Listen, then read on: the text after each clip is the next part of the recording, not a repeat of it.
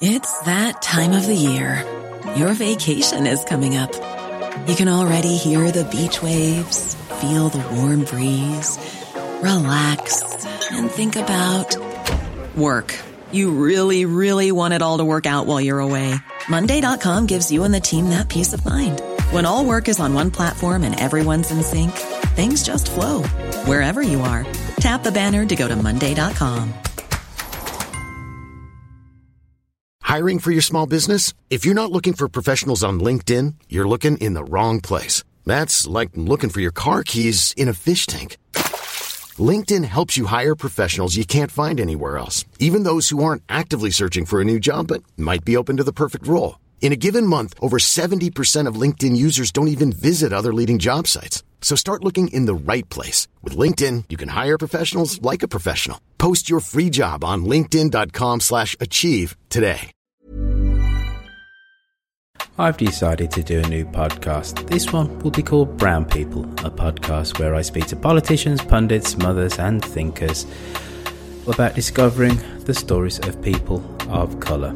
I'll be your host as we dive into the lives of thoughtful individuals who have maybe courted controversy but have definitely lived a life worth talking about. We'll be talking about the struggles, the triumphs and everything in between as we hear the experiences of people from all over the globe. We'll be getting to the root of what drives them, how they see the world and how the world sees them, and how they've overcome the obstacles that life has thrown in their way. This is a podcast that will be an exploration and a conversation. So join us as we shine a light on the stories, struggles, and we look at the lives of people of colour. Please subscribe to it today, whether you're a brown person or not.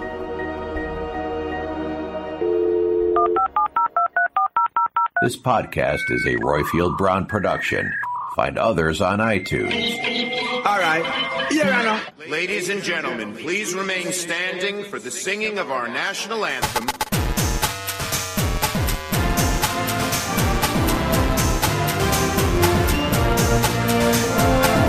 Brexit means Brexit. My administration has accomplished more than almost any administration in the history of our country.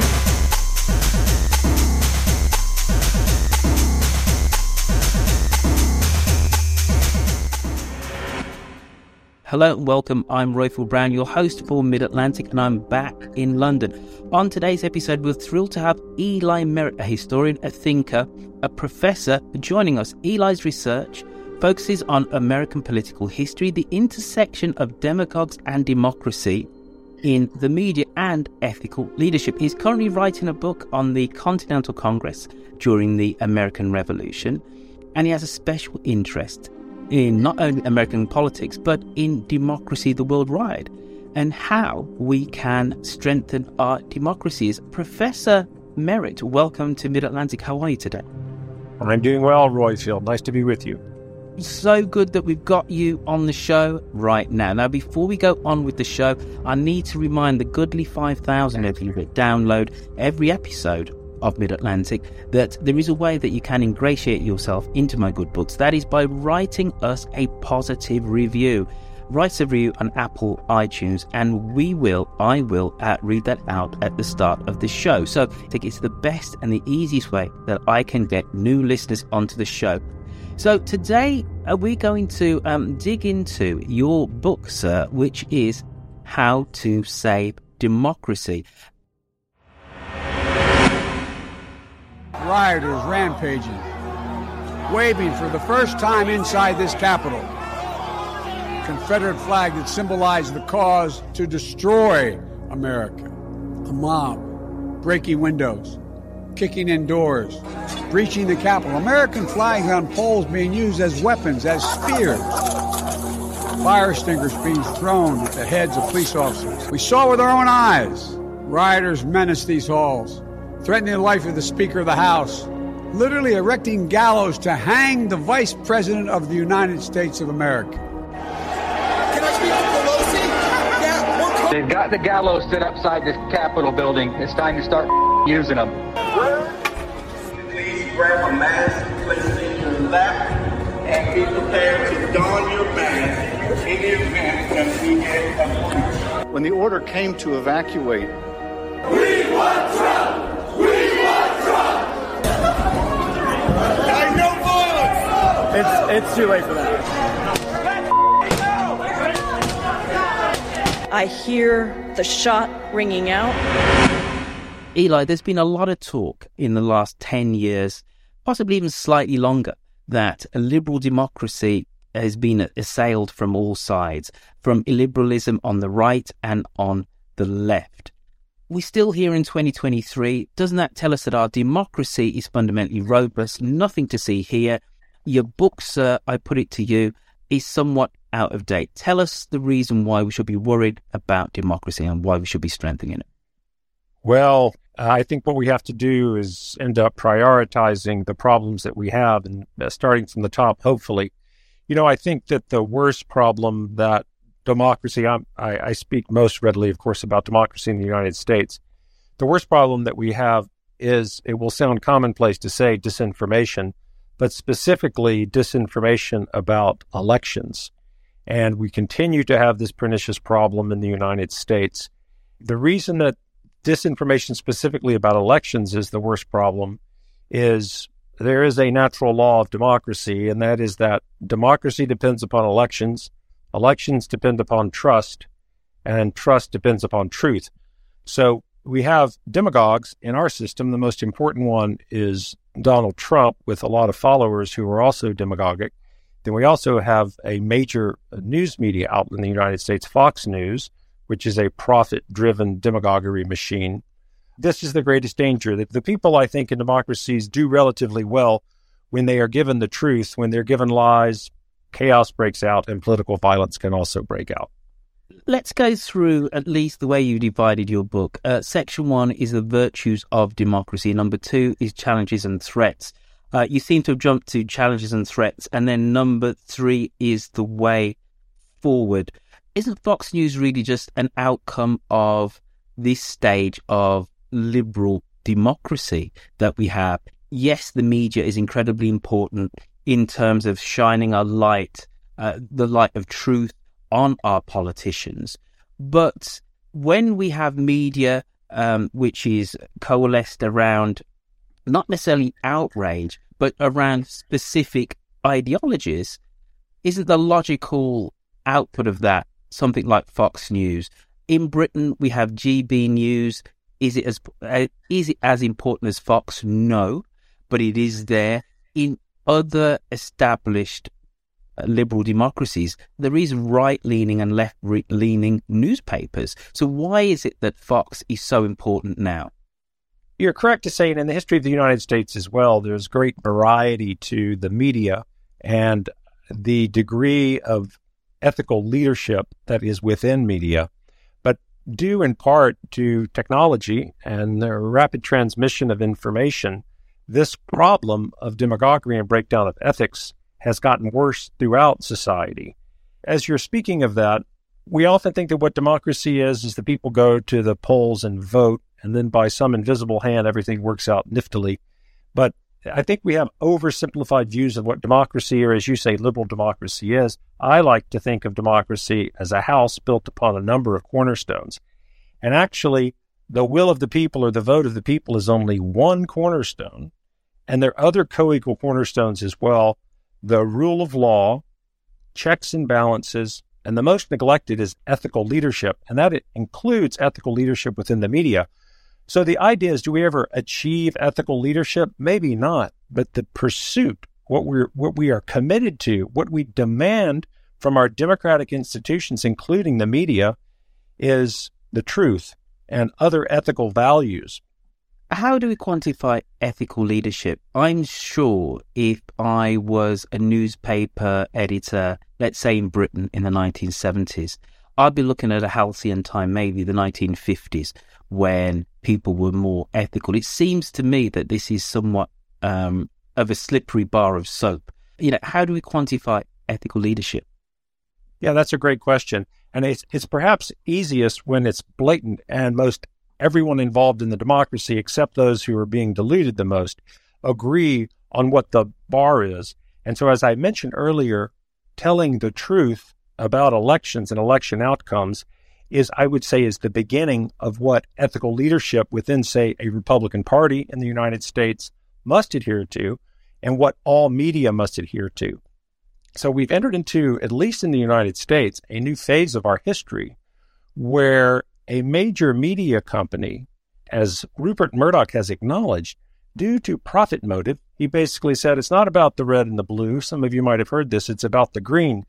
So we have really profit over truth, profit over democracy, and most significantly, again, I'll emphasize, is profit over truth about election outcomes. You know, there's a whole host of other virtues, so to speak, or what we should call democratic behavioral values that are very significant that a democracy must always be striving for, such as civility, respect. We've talked about the truth, understanding, cooperation, compromise. These are ideals that if the democracy is not striving for them, democracy falls into peril.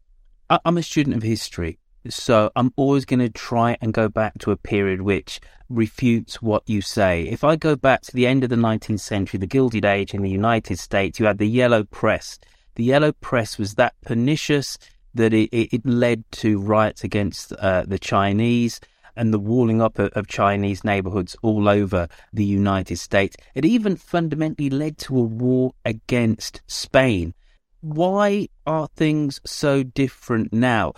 America has had a time when its press has been led by the profit motive, by wanting to scandalize and sensationalize, and that's how you got people to buy a certain newspaper, and democracy didn't fail.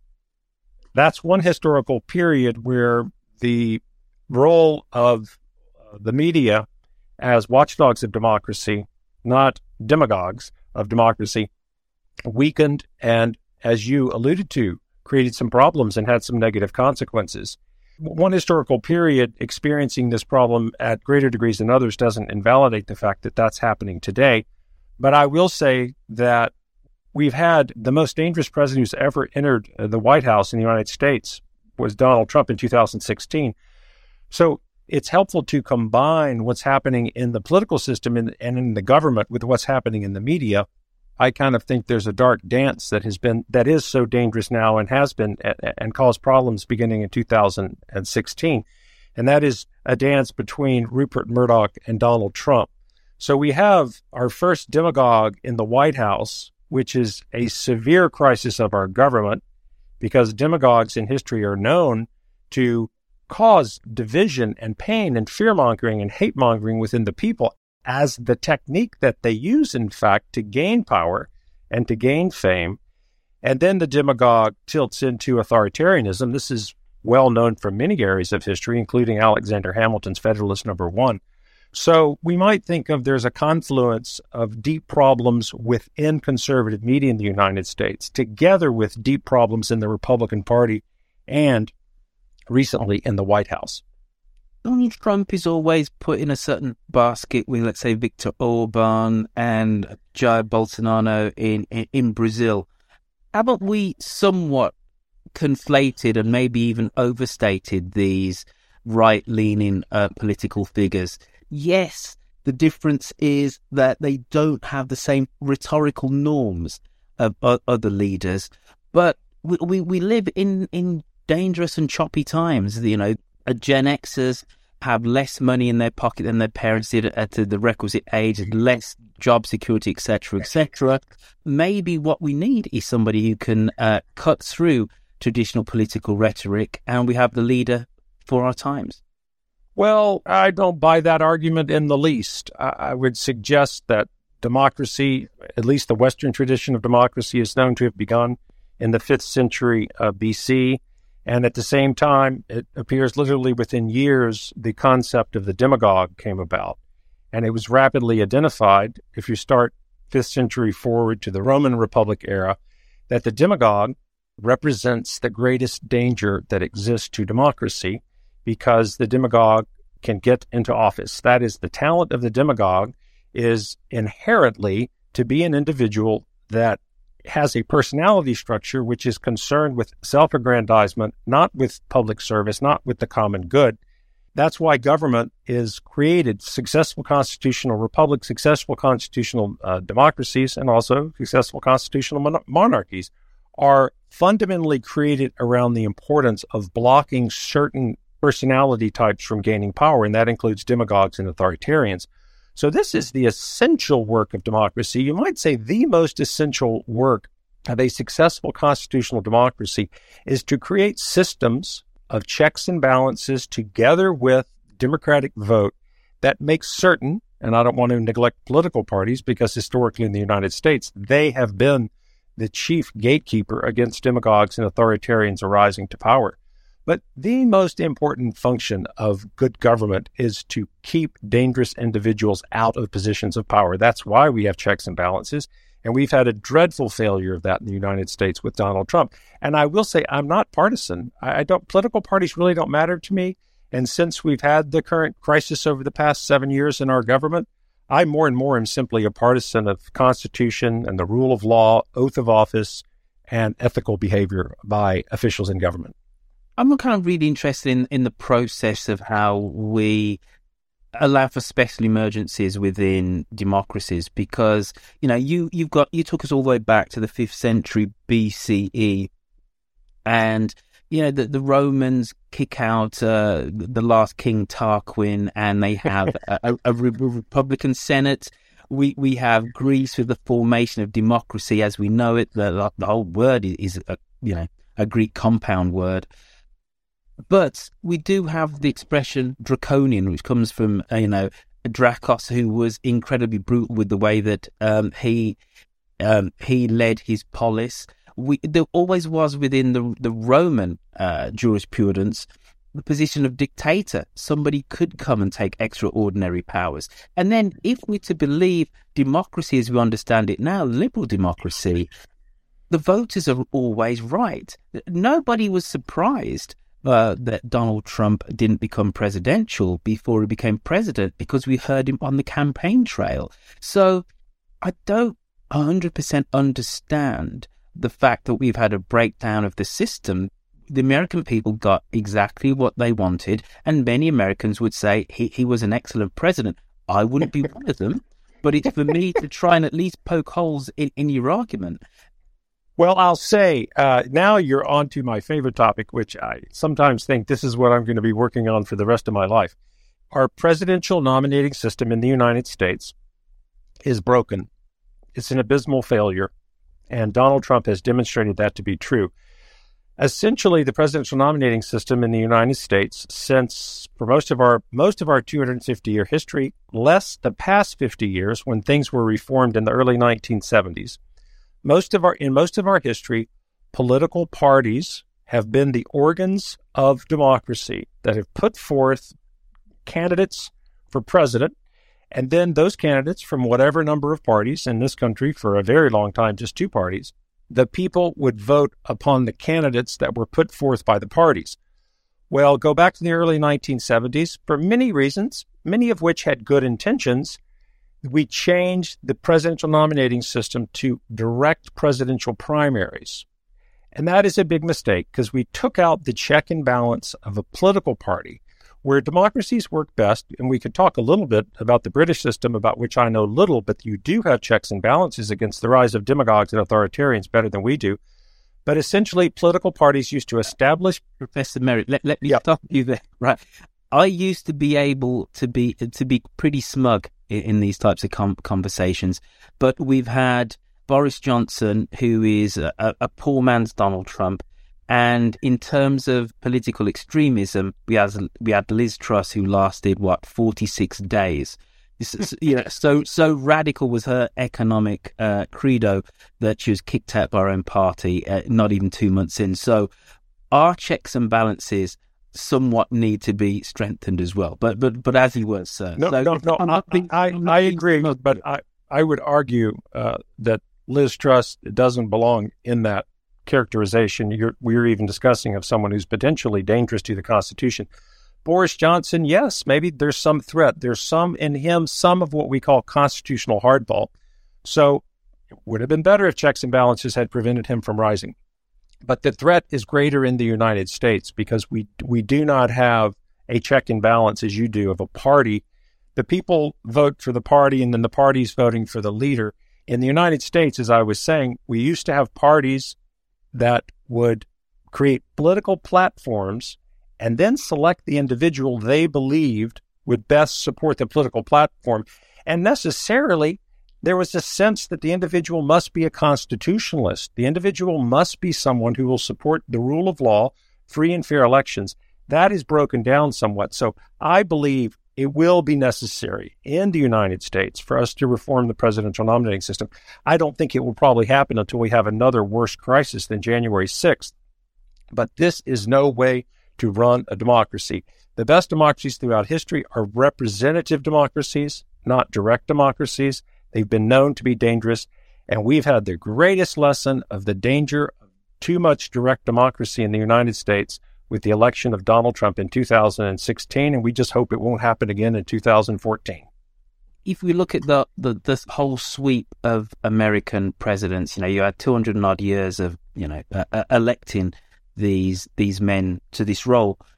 Because you've had one supposed anomaly, the system is broken. Now, I keep coming back to the same point, and don't get me wrong. I actually believe there are things which are broken in the system, but at least need to kick your tire, so to speak, and walk around your car and see if it stands up here.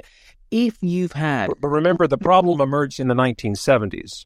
The problem that everyone agrees that if we had not had direct presidential primaries, if we had had the traditional party system as the source of the presidential nominee, that everyone I've spoken to, no one has contradicted to me in weeks and months of speaking about this. No one has said, well, I think Donald Trump probably would have been elected by the Republican Party if we did not have primary. No one is. So if there's anything that can stop a dangerous demagogue, it's worthy of consideration for reform.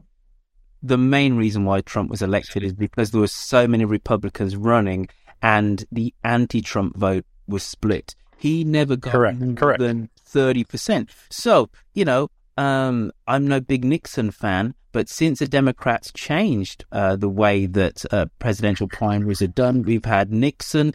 Watergate was a total disaster, but actually he's an incredibly competent president.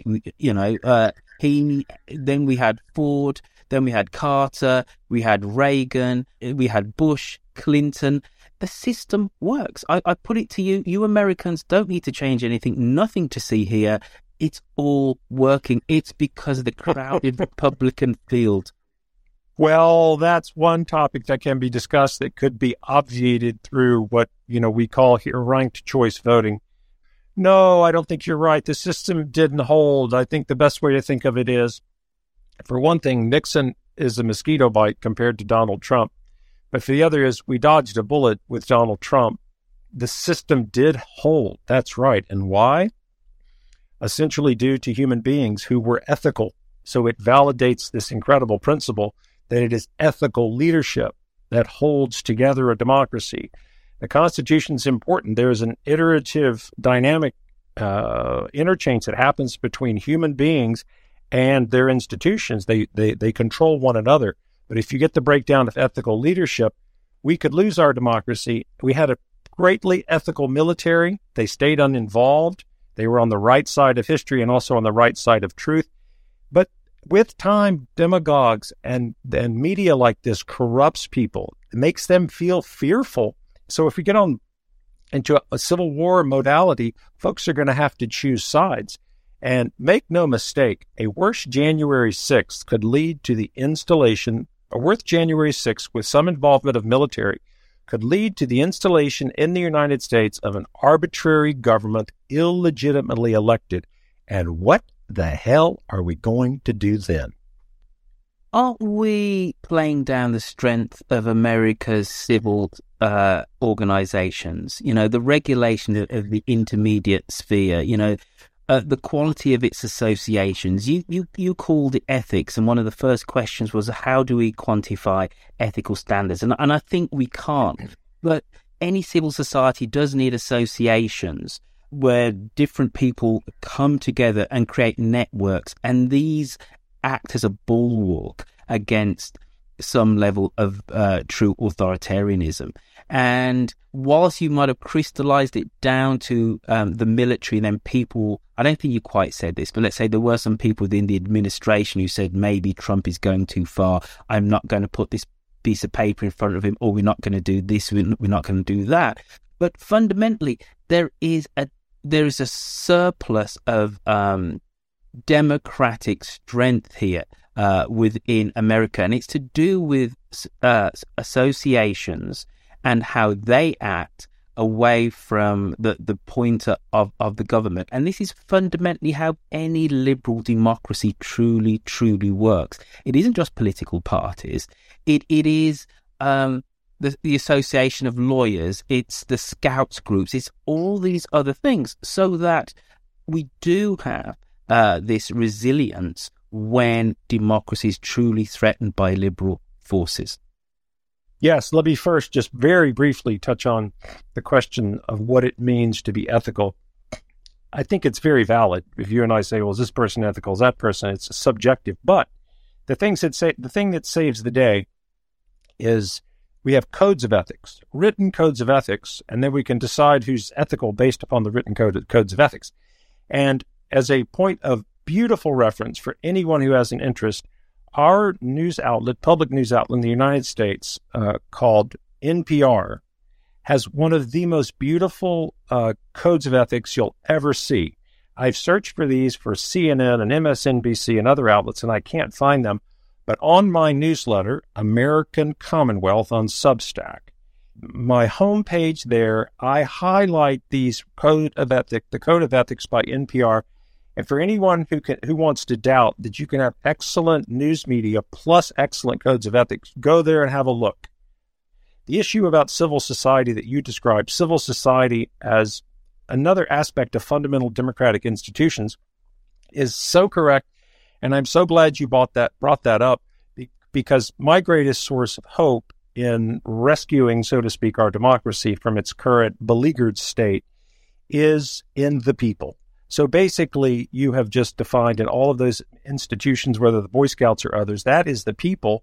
So the people have a lot to do right now, I think, with getting behind reform of our democracy. But certainly, if we get into deep crisis, the people and all these civil society organizations are going to be fundamental to protest and demanding change in whatever way required, nonviolent. Is fight like Martin Luther King. I am worried with worst crisis we're going to really have to take to the streets, as, for example, we saw in Israel over the past week or so. This is a recording of the podcast Mid-Atlantic. This is my 9th year of doing these podcasts, and I speak to thinkers, politicians, pundits from both sides of the Atlantic, and we talk about the issues of the day, primarily in the US and in the UK, but sometimes globally. Today we're speaking to Professor Eli Merritt, who has written the book How to Save Democracy. If you're listening to this at home, what you can do is download the Clubhouse app, which means you, dear listener, could be in the audience for one of the recordings of this show. In the last 20 minutes, because you are a good and determined and loyal listener, you will know that people do come up and ask questions of the person who we're interviewing. You could be that person if you download the Clubhouse app to your phone. So please go do that. I would love to have you on one of the live recordings of this show. Professor, us Brits used to be incredibly smug. We'd say we're the oldest democracy in the world. I know you Americans keep claiming that, but actually we had politicians go in and out of power before America was even thought about. We don't even have a constitution. There is no guiding ethics to the way that the British government is run. But and we said, you know what? We don't need all these different amendments. We just get on and do things. But we've had a choppy time since Brexit. In Hungary, we have Viktor Orban. The Hungarians seem to be pretty happy with him. He's won 4 elections. The rest of the EU isn't. We have the PiS party in Poland, and they're somewhat illiberal.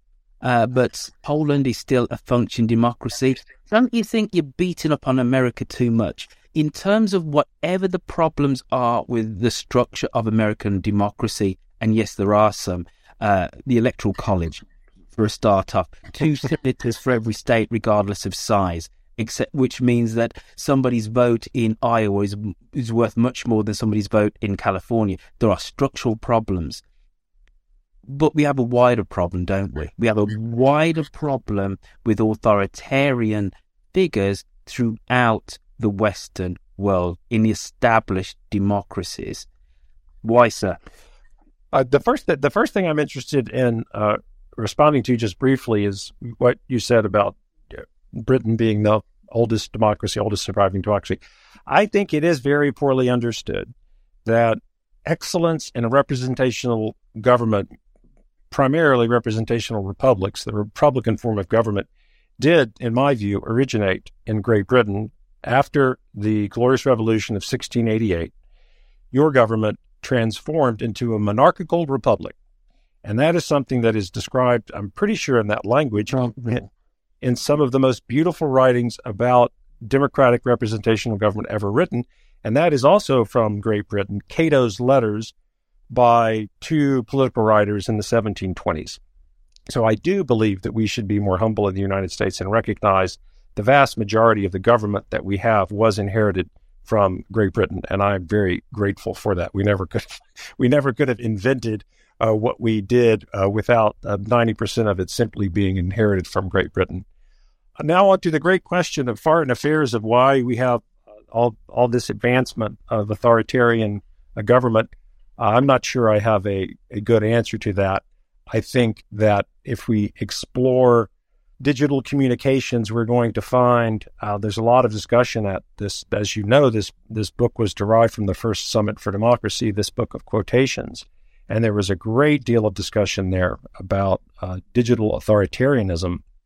And it's pretty well understood that the authoritarian forces have taken greater advantage of digital communications than democratic forces. So a big focus of the Summit for Democracy in 2021, and actually the second one's taking place now, is essentially internet. It is incumbent upon us to make certain that the evolution of these new technologies have a net positive effect on democracy and not a net negative effect. That means we have to really talk about and figure out new ways of thinking while maintaining all the constitutional protections behind free speech. We have to really begin to think of how speech is the lifeblood of a democracy. What happens if the lifeblood becomes poisoned? We have new problems we have to figure out. We have to adapt, and we could discuss more about the limits on free speech that exist in the United States. We probably will have to expand on our understandings of those, such as the incitement to violence limitations in constitutional law in the United States. Well, those limitations we have now are certainly not working in the digital 21st century. So there's a lot of adaptation, reform, and innovation, I think, that's going to be essential to making certain that the forces of ethical constitutional democracy do triumph over disinformation and demagoguery. Gotcha. I want to move to the way forward, and I do want to get other voices up on the stage because people are probably getting bored of me asking my one-track questions. But if I go through the different headings on your book, for the way forward: freedom from prejudice and discrimination and violence, diversity, inclusion, equality and election integrity, the rule of law, judicial independence, free and independent media, truth, transparency and trust, economic justice, climate justice, civic virtue, and global unity. It's a lot, isn't it? It's most definitely a lot. How are we going to achieve all of that, in the foreseeable future? Great question. I think the best answer I have for that is prioritization. And within those, I think, which is somewhat evident from the nature of our conversation, or at least my areas of interest as evidence today, that we have to prioritize and we have to figure out if the bloodstream of democracy is being poisoned, what are the most important poisons? And so looking at the chapter titles that you read, I would say that reform or attention to the free and independent media, I believe, to continue repeating a word that is sometimes controversial but ethical, We need free, independent, and ethical media. We need free media that is at least pursuing the truth and is subordinating profit to the truth. I think that would carry us in a remarkably positive direction moving forward. And then you mentioned civic virtue, which is another way of emphasizing the ethical concepts. I will say that since democracy has been studied, no intelligent thinker about democracy has ever said anything but this: civic virtue is essential to democracy. Democracy cannot survive without civic virtue. And to translate that into other terms, perhaps more current today, is democracy can't survive without ethical infrastructure. So I'd say we prioritize those things. Certainly, we don't want to see a weakening of the rule of law. Folks are probably aware right now that Donald Trump is in battle with Alvin Bragg, a district attorney, who is probably going to bring an indictment against him in New York. I'm fascinated by the way disinformation, not only of Trump, but Fox News, other conservative media, and other Republicans, disinformation is now damaging the rule of law. That's a very threatening thing. So far, the rule of law is strong, but you can weaken it. It can be swept away.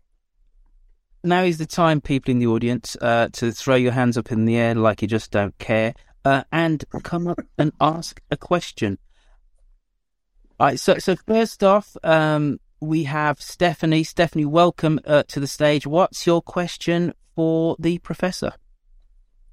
Thank you, Royfield, and great to have you here. It's interesting, the work that I did with the Lincoln Project. I was a former Republican consultant for years. And in 2016, was very clear that Donald Trump was going to be elected. There were many, many indicators.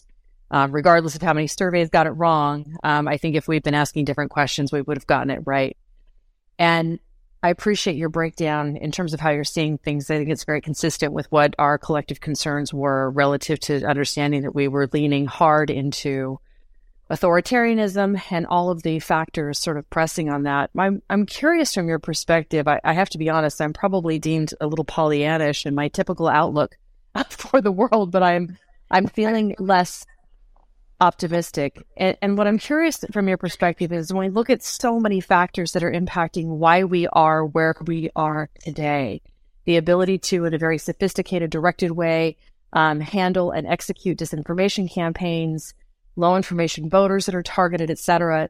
When you look at this, the way, certainly I think very consistently with the way that I did, do you have like a top one or two things that you're thinking about? If we could really do this will make a difference. Yeah, let me first say thank you for whatever you've done for the Lincoln Project. It's a perfect example of what Royfield was earlier making reference to in terms of important civil society organizations.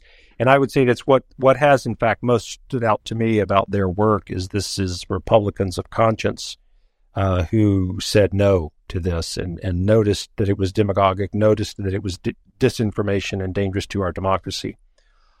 I feel like you're bringing up the question again of prioritization. Before me right now in my mind's eye is a dangerous disinformation peddling demagogue like Donald Trump, who, if he was at one of his rallies by himself, at most, he would be affecting, and to not exaggerate too much, he would be poisoning the mind with lies and delusions of, at most, 15,000 people or so, is the number that was claimed was at his first rally in Waco just a few days ago. But then we have the problem of the amplifiers and megaphones that end up sending that information out. He's a presidential candidate, that's fine, but if he is an anti-democratic force, and I don't want to get too subjective about that, if he is clearly propagating lies that do damage to our elections and to our democracy, then I would hope that ethical media would essentially not cover him, or cover him in a manner in which is demonstrating, as we're discussing here today. We're going to show you a clip of Donald Trump giving a speech because it's a ripe, fruitful lesson in what a demagogue is and the way disinformation poisons democracies, and turn it into a lesson in democracy. So it's the change in the media, I think, is the single most important thing. News media, number one, social media, number two, and government can do some things, but to demand codes of ethics within these all important media bodies, particularly the news media. And I won't go into it now, but recently, when it was found that Fox was egregiously knew that these were lies, not just interviewing folks about it, Charles Schumer and Jeffries, the two leaders of the Democratic Congress, wrote a beautiful letter in which they demanded that Rupert Murdoch and other executives at Fox stop spreading the big lie. They apologize and they tell the people the truth for the sake of our democracy. Now, that's a small demand, but I think the people of the country need to start demanding that we have the truth within our democracy. And if enough people get behind it, it will make a big difference. Thank you for that. Agreed. Thank you, Ron. Stephanie, thank you for that. Let's go to Steve Crone. I've heard a lot about the challenges, threats, maybe even poisons in our democracy. I've heard a lot about the end state that we want to get to. I'd like to hear a little more, and not that you haven't talked about it, about how we get from here to there. Because I think the problems seem pretty clear to me. Some of the aspirations you say we need to get to also seem pretty clear to me. But what seems a lot less clear is, as a practical matter, given the political landscape in our country, how do we get from here to there? That's a great question, and I have to absolutely confess that I have spent years trying to figure out what's the diagnosis? How do we name the problems in our democracy today? And to my own satisfaction, in dialogue with others and reading a tremendous amount, I feel confident, I do at least, about some of the diagnostic problems that we have. So getting to the cures and solutions is much more challenging, of course. And it's all the more challenging when we live in a society that is just run through with what we can say money and politics, or the political industrial complex, because all systems, political systems, are rigid and resistant to change. But I don't know that in history any democracy or any country has been so challenged by the rigidity of profiteering and profit-making based on the political system. So that is something that's greatly worrisome. If we remember back to the crisis in the 1850s, when the decision was made by many at least that we'd come to the end with this expansion of slavery problem. And because none of the parties were addressing that true crisis, moral crisis, crime against humanity crisis, the Republican Party sprung up in 1854, and by 1860 it won the presidential election. That's remarkable. I'm worried that we don't have the flexibility or humanity to make changes like that. But I do believe, it may sound exaggerated to some, I do believe that one political party, the Republican Party in the 1850s, successfully fought against the barbarism of slavery. And I believe today, that even going back a few years, you hear me advocating for the Republican Party and making changes, but it could be that party is a lost cause. But the great news is we have a wonderful party. And again, I say this being nonpartisan. The Democratic Party is the hope of this nation right now. No matter what crisis happens, if the Democratic Party in the United States stays strong, stays ethical, continues to carry the flag of the Declaration of Independence with regard to all people are created equal, we may undergo some severe trials, but the values of democracy will prevail so long as the Democratic Party remains strong. If it decides instead it's going to follow the corrupt manner of disinformation, demagoguery, and even authoritarianism of the Republican Party, that's where we're going to have a real problem. Two corrupt parties in the United States, I don't have any hope for that. But one will, hopefully push us forward to a better day.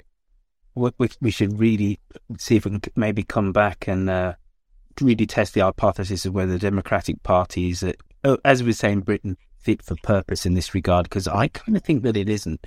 But anyway, Marcus, you are up next, sir. Yeah, to be honest, I think Trump is a product, a symptom, and not necessarily the end problem. But anyway, I say that as a physician, and I'm a capitalist too.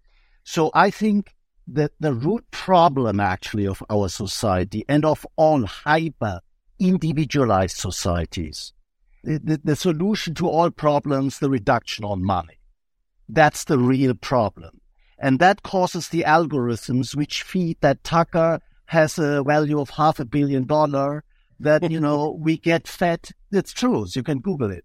That, people who say outrageous stuff are more successful. Yeah. And we are just at the beginning. Because AI, and there was actually a something signed by 1,000 people yesterday, including Elon Musk, caution. The implementation, the run of AI will make it more complicated. And there's a simple antidote, and that is to find strategies to rebalance money with trust building. And I believe we need a new institution in our society, like maybe the central bank, who mitigates through interest rates financial distress. And we need some sort of an institutional approach, but also a from down up approach to increase common sense and trust. Here. I want to say that, but kind of pulling things into the problem of money and profiteering within democracy and society in general, I can only just applaud what you're saying. All I would add is, I think you said you're a physician, I'm not sure, but one of my favorite concepts in biology, which I now extrapolate everywhere, is this concept of interactionism. If we're looking at what are the cause of most emotional mental illnesses, is typically an interaction between childhood development and genetics, for example. So to depart from that, I think all of these elements we've talked about, money and politics, the media, demagogues, checks and balance, it all is interacting at all times. But I'm with you. Seems like since I was 12 years old, I have named that the worst problem in American politics today is money and politics. That's no longer front and center because there are acute dangers who could, burn down the U.S. Capitol. And so I'm more focused on that. But I applaud everything you just said. Thank you for that question, Marcus. Andrea, you are up next.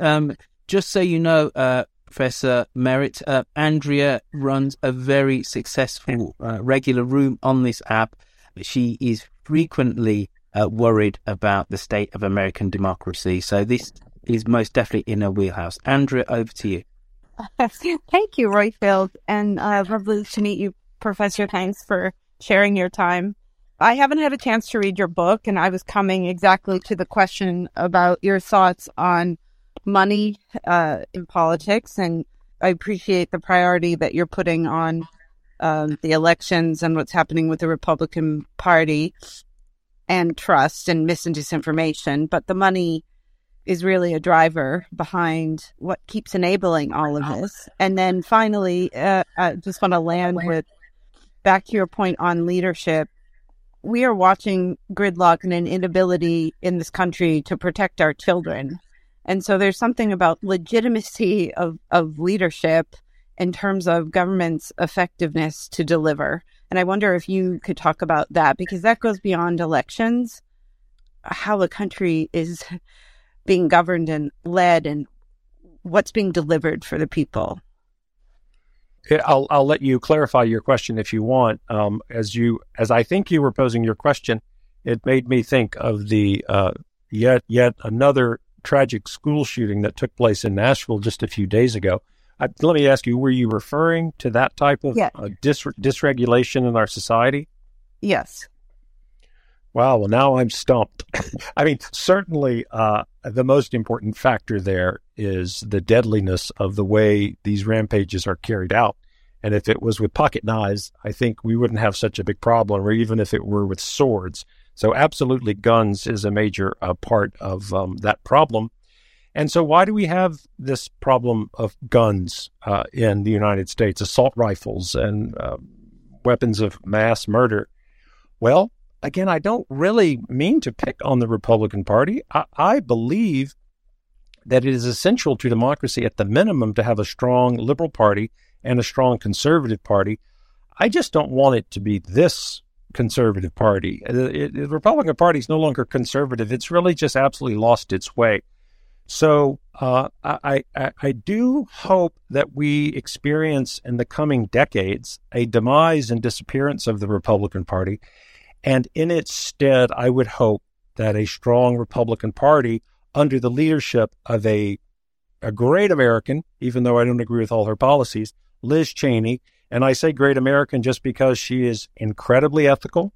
She is a person of conscience, and she is the best example in my lifetime, certainly, of what we know based on John F. Kennedy's book, The Profiling Courage, of what a profiling courage is. So, we have to solve the problem of guns to solve the problem of these mass shootings.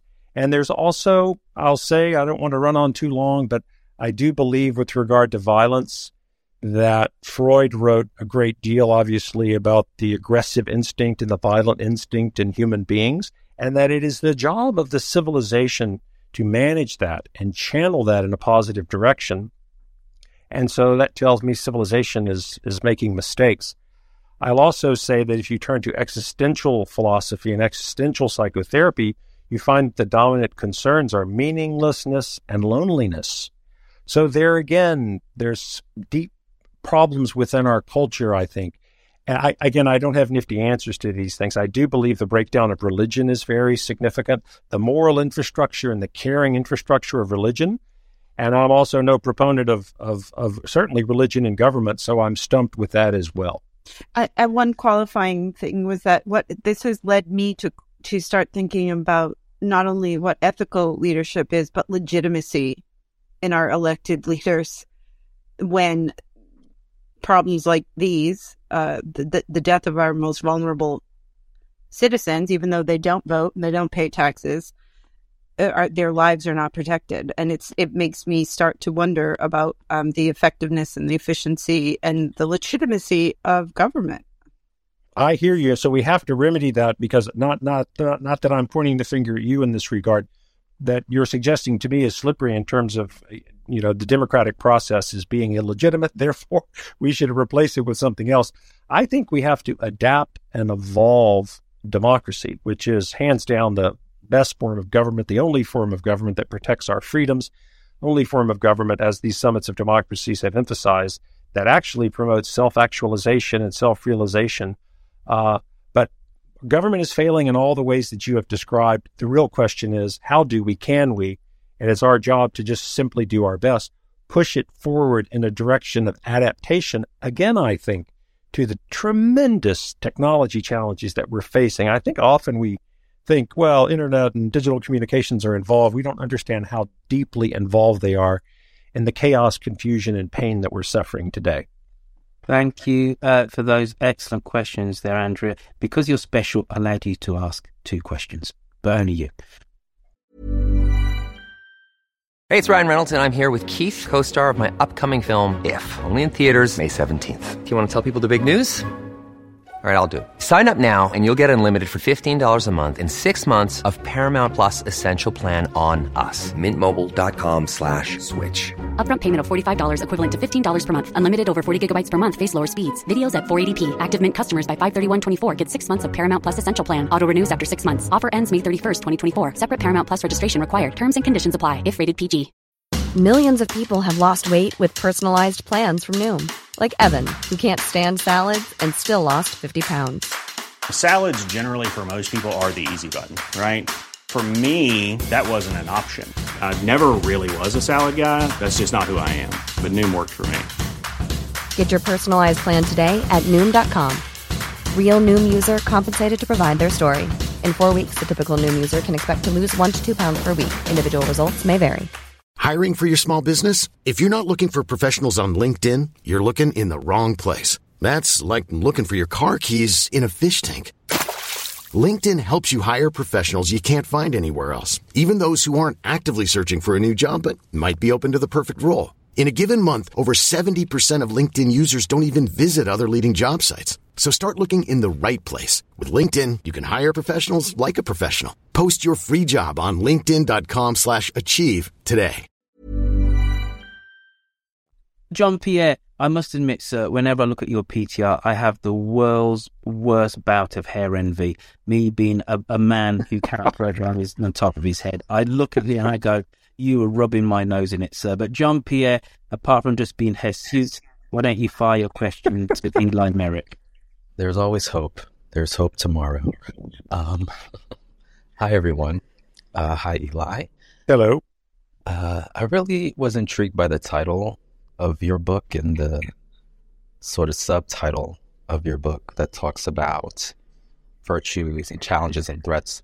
And so my question has to do with the threats. We may see an indictment for the first time of a former president. And I had a question about that. I've been asking people who are historians and people who are politicos and people who lived through things like Watergate for their perspective about what happens next should that end up being the case that Trump is indicted, because we haven't seen this particular scenario play out in history. But we have seen many politicians charged and convicted of crimes. We've seen many politicians go to prison, but somehow this is the moment that's unprecedented. And I've been having this conversation often because I feel like it's unprecedented because we allowed it to become unprecedented.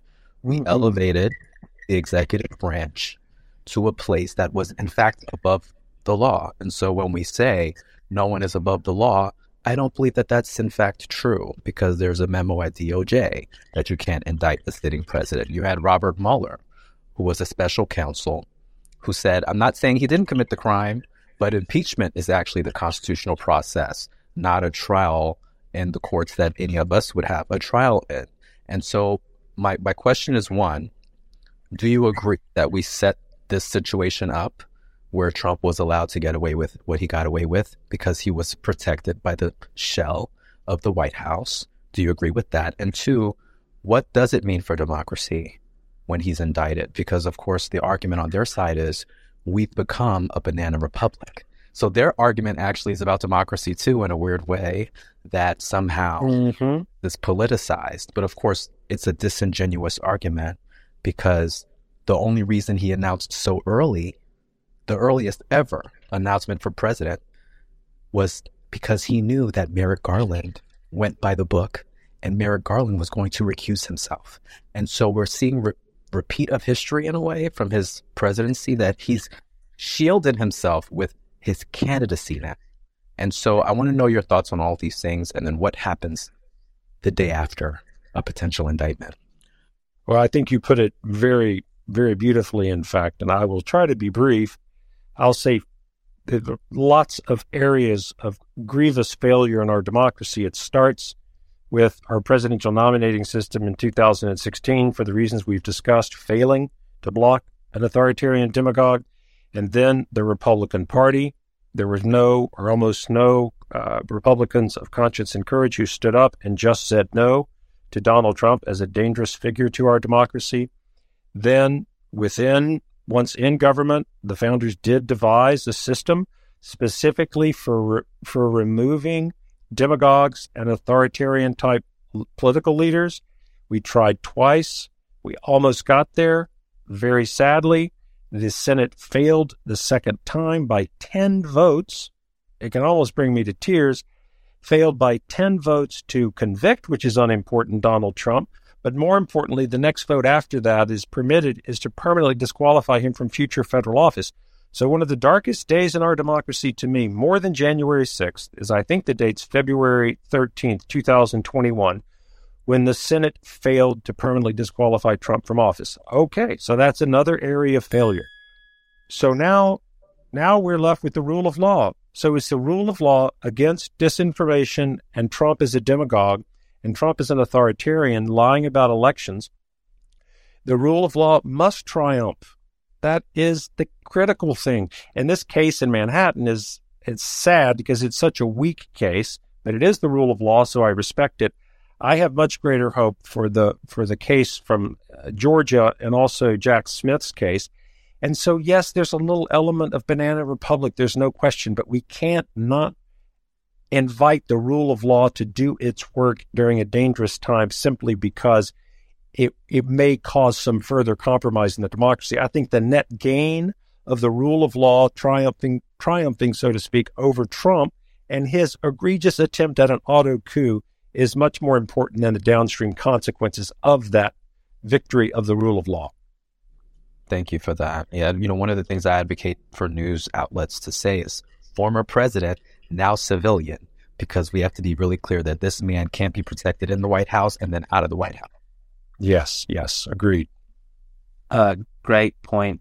Great question there, Jean-Pierre. Now, David, go for it. Harkening back to a quote that Franklin gave when he was exiting the Philadelphia Congress Hall about what we elected or what we produced, and he goes, obviously a republic if we can keep it. And here we are, 250 plus years later. Those words are echoing rather salient here with regard to all the countries around the world that are backsliding from democracy into autocracies, and America obviously being challenged in a way that I've never seen it challenged before, at least in my lifetime. And my question is that obviously the way we were built on the idea of the philosopher king, and how the subjects of this sort of republic aren't necessarily the highest and best leaders of our leadership should be above the fray and on some level. And I think my question is, are we trying to not convey some sort of massive failing with our system by indicting Donald Trump, or are we really just trying to micromanage a bad situation with regard to 75 million voters who voted for this guy? And it's not an easy pathway forward. And but I think we're either a government of laws or of men, and I think that ultimately should carry today. But what do you think is with regard to us honoring that reality versus being a government of men on some level? Thank you. Yeah, there are competing principles within democracy, certainly, and one of the most significant is when the will of the people, 75 million people or more, is competing with, for example, a lawless president. And so this question came up quite a bit, and I did a little writing about it. I'm thinking of a piece in the LA Times that this idea of the Senate, if the Congress, if it were to impeach and convict and disqualify Trump, this is outrageous, and they're overcoming the will of the people. That, to me, is evidence that we actually are not appropriately understanding what democracy is. Even democracy as a term is a terrible misnomer, because democracy just simply means the people vote and we abide by the vote.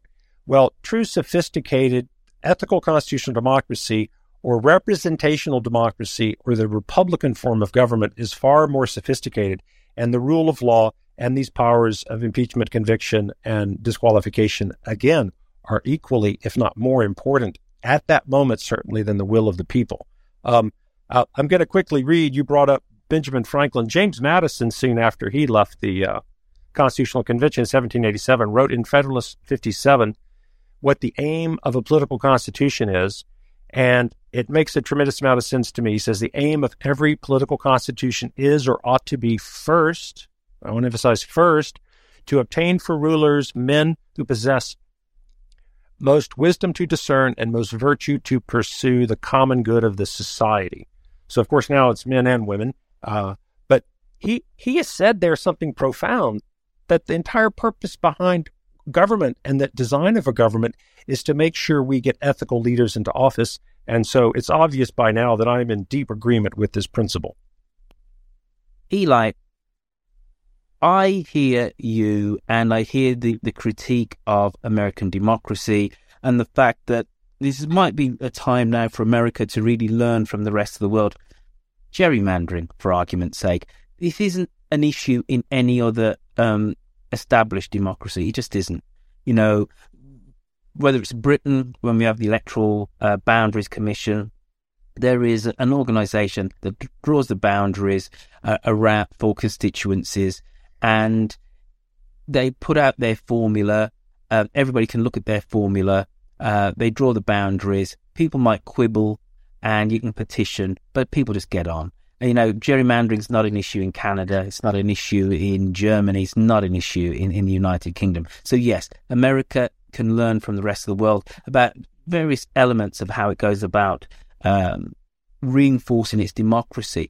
But for me, there is something truly missing, because we're not seeing the rise of demagogues everywhere, but we have seen strong men, strong women who have come to power, who are refuting some elements of the liberal compacts, whether it's Meloni in Italy, Marine Le Pen in France. So this isn't just a guy thing. And then Orban, the president, Erdogan in Turkey, etc. And surely, for all of the mechanisms to strengthen our democracies, I actually think our democracies could well be stronger than we all giving them credit. But it's the pluralization of media, the fact that we can be siloed socially from our neighbours, and the fact that for the first time since the dawn of the Industrial Revolution, we have a generation of people coming to maturity who are not going to be as well off as their parents. And the previous generation, it's marginal if they were actually better than the golden generation. That is the reason, the fundamental reason why our institutions are fraying. Because hope, relative hope, and as frayed, and we don't know who our neighbours are in this digital, fractured society that we now live in, where we can consume the news that we want to because it says the things that we want to, so we don't reach out to others. Because otherwise, we wouldn't have had a Boris Johnson in the UK, we wouldn't have had Brexit, we wouldn't have Marine Le Pen in France, we wouldn't have Meloni in Italy, etc. We wouldn't have Viktor Orban in Hungary. There are global things, and fundamentally, neoliberalism has led us down a cul-de-sac, as well as a fractured media. Everything you've said makes good sense to me, Roy Field. I would say also importantly that we are at a point, and maybe this is the most concerning thing, we are at a point where some folks are losing confidence in democracy itself. And so I believe that's in some part where you get straight to the strong man or strong woman, is when people have decided democracy is a failed operation. And so we are happy to have the strong man come in and reestablish order on disorder. Specifically in the United States, I don't know the statistics, but if you go back to 2015, before Trump was nominated and then elected, you wouldn't find many people in this country who said, well, I'm a little bit skeptical about democracy. But what happens is when you get the demagogue or authoritarian into power, let's be clear, the demagogue creates chaos. The demagogue, him or herself, along with the sycophants within the party and the sycophants within the media, they actively create chaos where once there was an ordered democracy. So people don't fully realize the source of the disorder, but they certainly begin to think to themselves, is there a better way we could go about society? And that, of course, is where the strongman or authoritarian does come in. They do impose order, loss of freedoms, order, unconstitutional order, but they do impose order on chaos. And so that's a well-known, I don't know if I've mentioned that my favorite lecture I give is Alexander Hamilton's theory of democratic collapse. A president commences a demagogue and ends a tyrant. That's from Federalist 1. Anyway, there's a process there of movement from demagogic chaos in democracy towards authoritarianism. And I think that figures at least somewhat in the global problems that you have noted. Couple more questions from me. 1215, we know that from Magna Carta. You mentioned the Glorious Revolution, so props to you, big ups to you for mentioning us Brits, 1688. The American Revolution, 1776. The French Revolution, 1789. I could go on, but I'll jump through.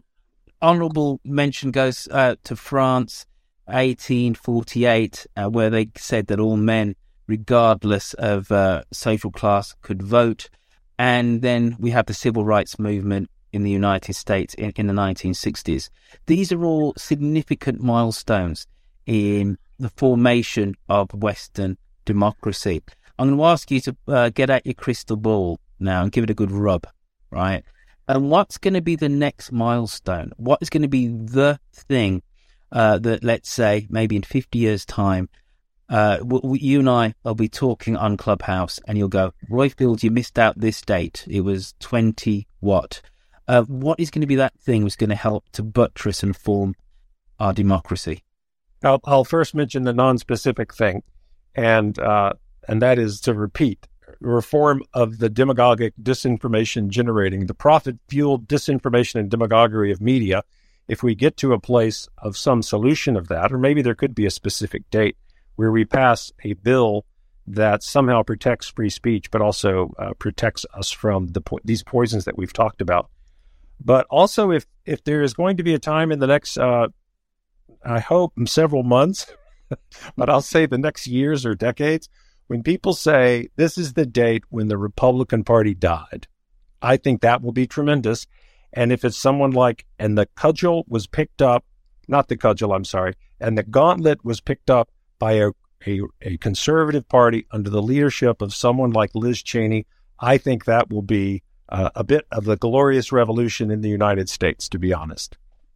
Eli Merritt, thank you for coming on to Mid-Atlantic and sharing with us your thoughts from your book, How to Save Democracy. Just tell everybody how they can find it and what you're working on at the moment, sir. Well, I write a newsletter that's not, it won't come in your inbox that often. It's typically no more than 4 or 5 times a month on Substack called American Commonwealth. And I really try and focus, on what are the political disorders affecting democracy today and what are solutions to them. And what I'm working on right now is talking about books as I wrap up How to Save Democracy, my history book, which is really the labor of years, called Disunion Among Ourselves, The Perilous Politics of the American Revolution. I'm just going to move straight to promoting that book, and I'm organizing a book tour and things like that. So what I really love to do is to write, but I'm a bit deprived of writing right now as I'm really enjoying doing podcast conversations just like this with you, Royfield. So thank you. How many podcast conversations have you done in the last week? Probably 7 or 8. In the past 2 weeks, I've done 15 or 16. All right. Now, be honest. I'm backed up by 70 friends. Where does this rank? Oh, this one? Yeah. This is by far my most enjoyable experience on a podcast. I'll be honest with you. I like your style, but the very idea that we're having a town hall type experience and other people are participating is just wonderful. This is my favorite. That's totally honest. No one else has asked me that question, but I don't know what answer I would have given. But no, this has been fantastic. I think the model you have here is really worth emulating elsewhere. That, Eli, was the right answer. Well said. There you go, folks. That's been the end of the recording of Mid-Atlantic. I hope you've enjoyed it. You've had quite a lot of content from me this week. You've had... is the world even in a banking crisis? We don't normally talk about finance here on Mid-Atlantic, but you had Miki Gabriel give us run the rule over these 3 banks that collapsed in the US, but also what happened with UBS and Credit Suisse. We have many more interviews lined up as well. Please keep subscribing to the podcast if you haven't done so already. You know what? These podcasts are free. Go on to Apple Podcasts, go write us a review. It's the best and the easiest way that I can get Mid-Atlantic up those podcast charts. And we'll have more excellent guests like Eli Merritt. Take care, look after yourselves. Don't forget, leftist thinking politics is right thinking politics, where we don't demonize our right-leaning brothers and sisters, but we try and win them over with the strength of our argument. Thank you for giving me your time and your ears.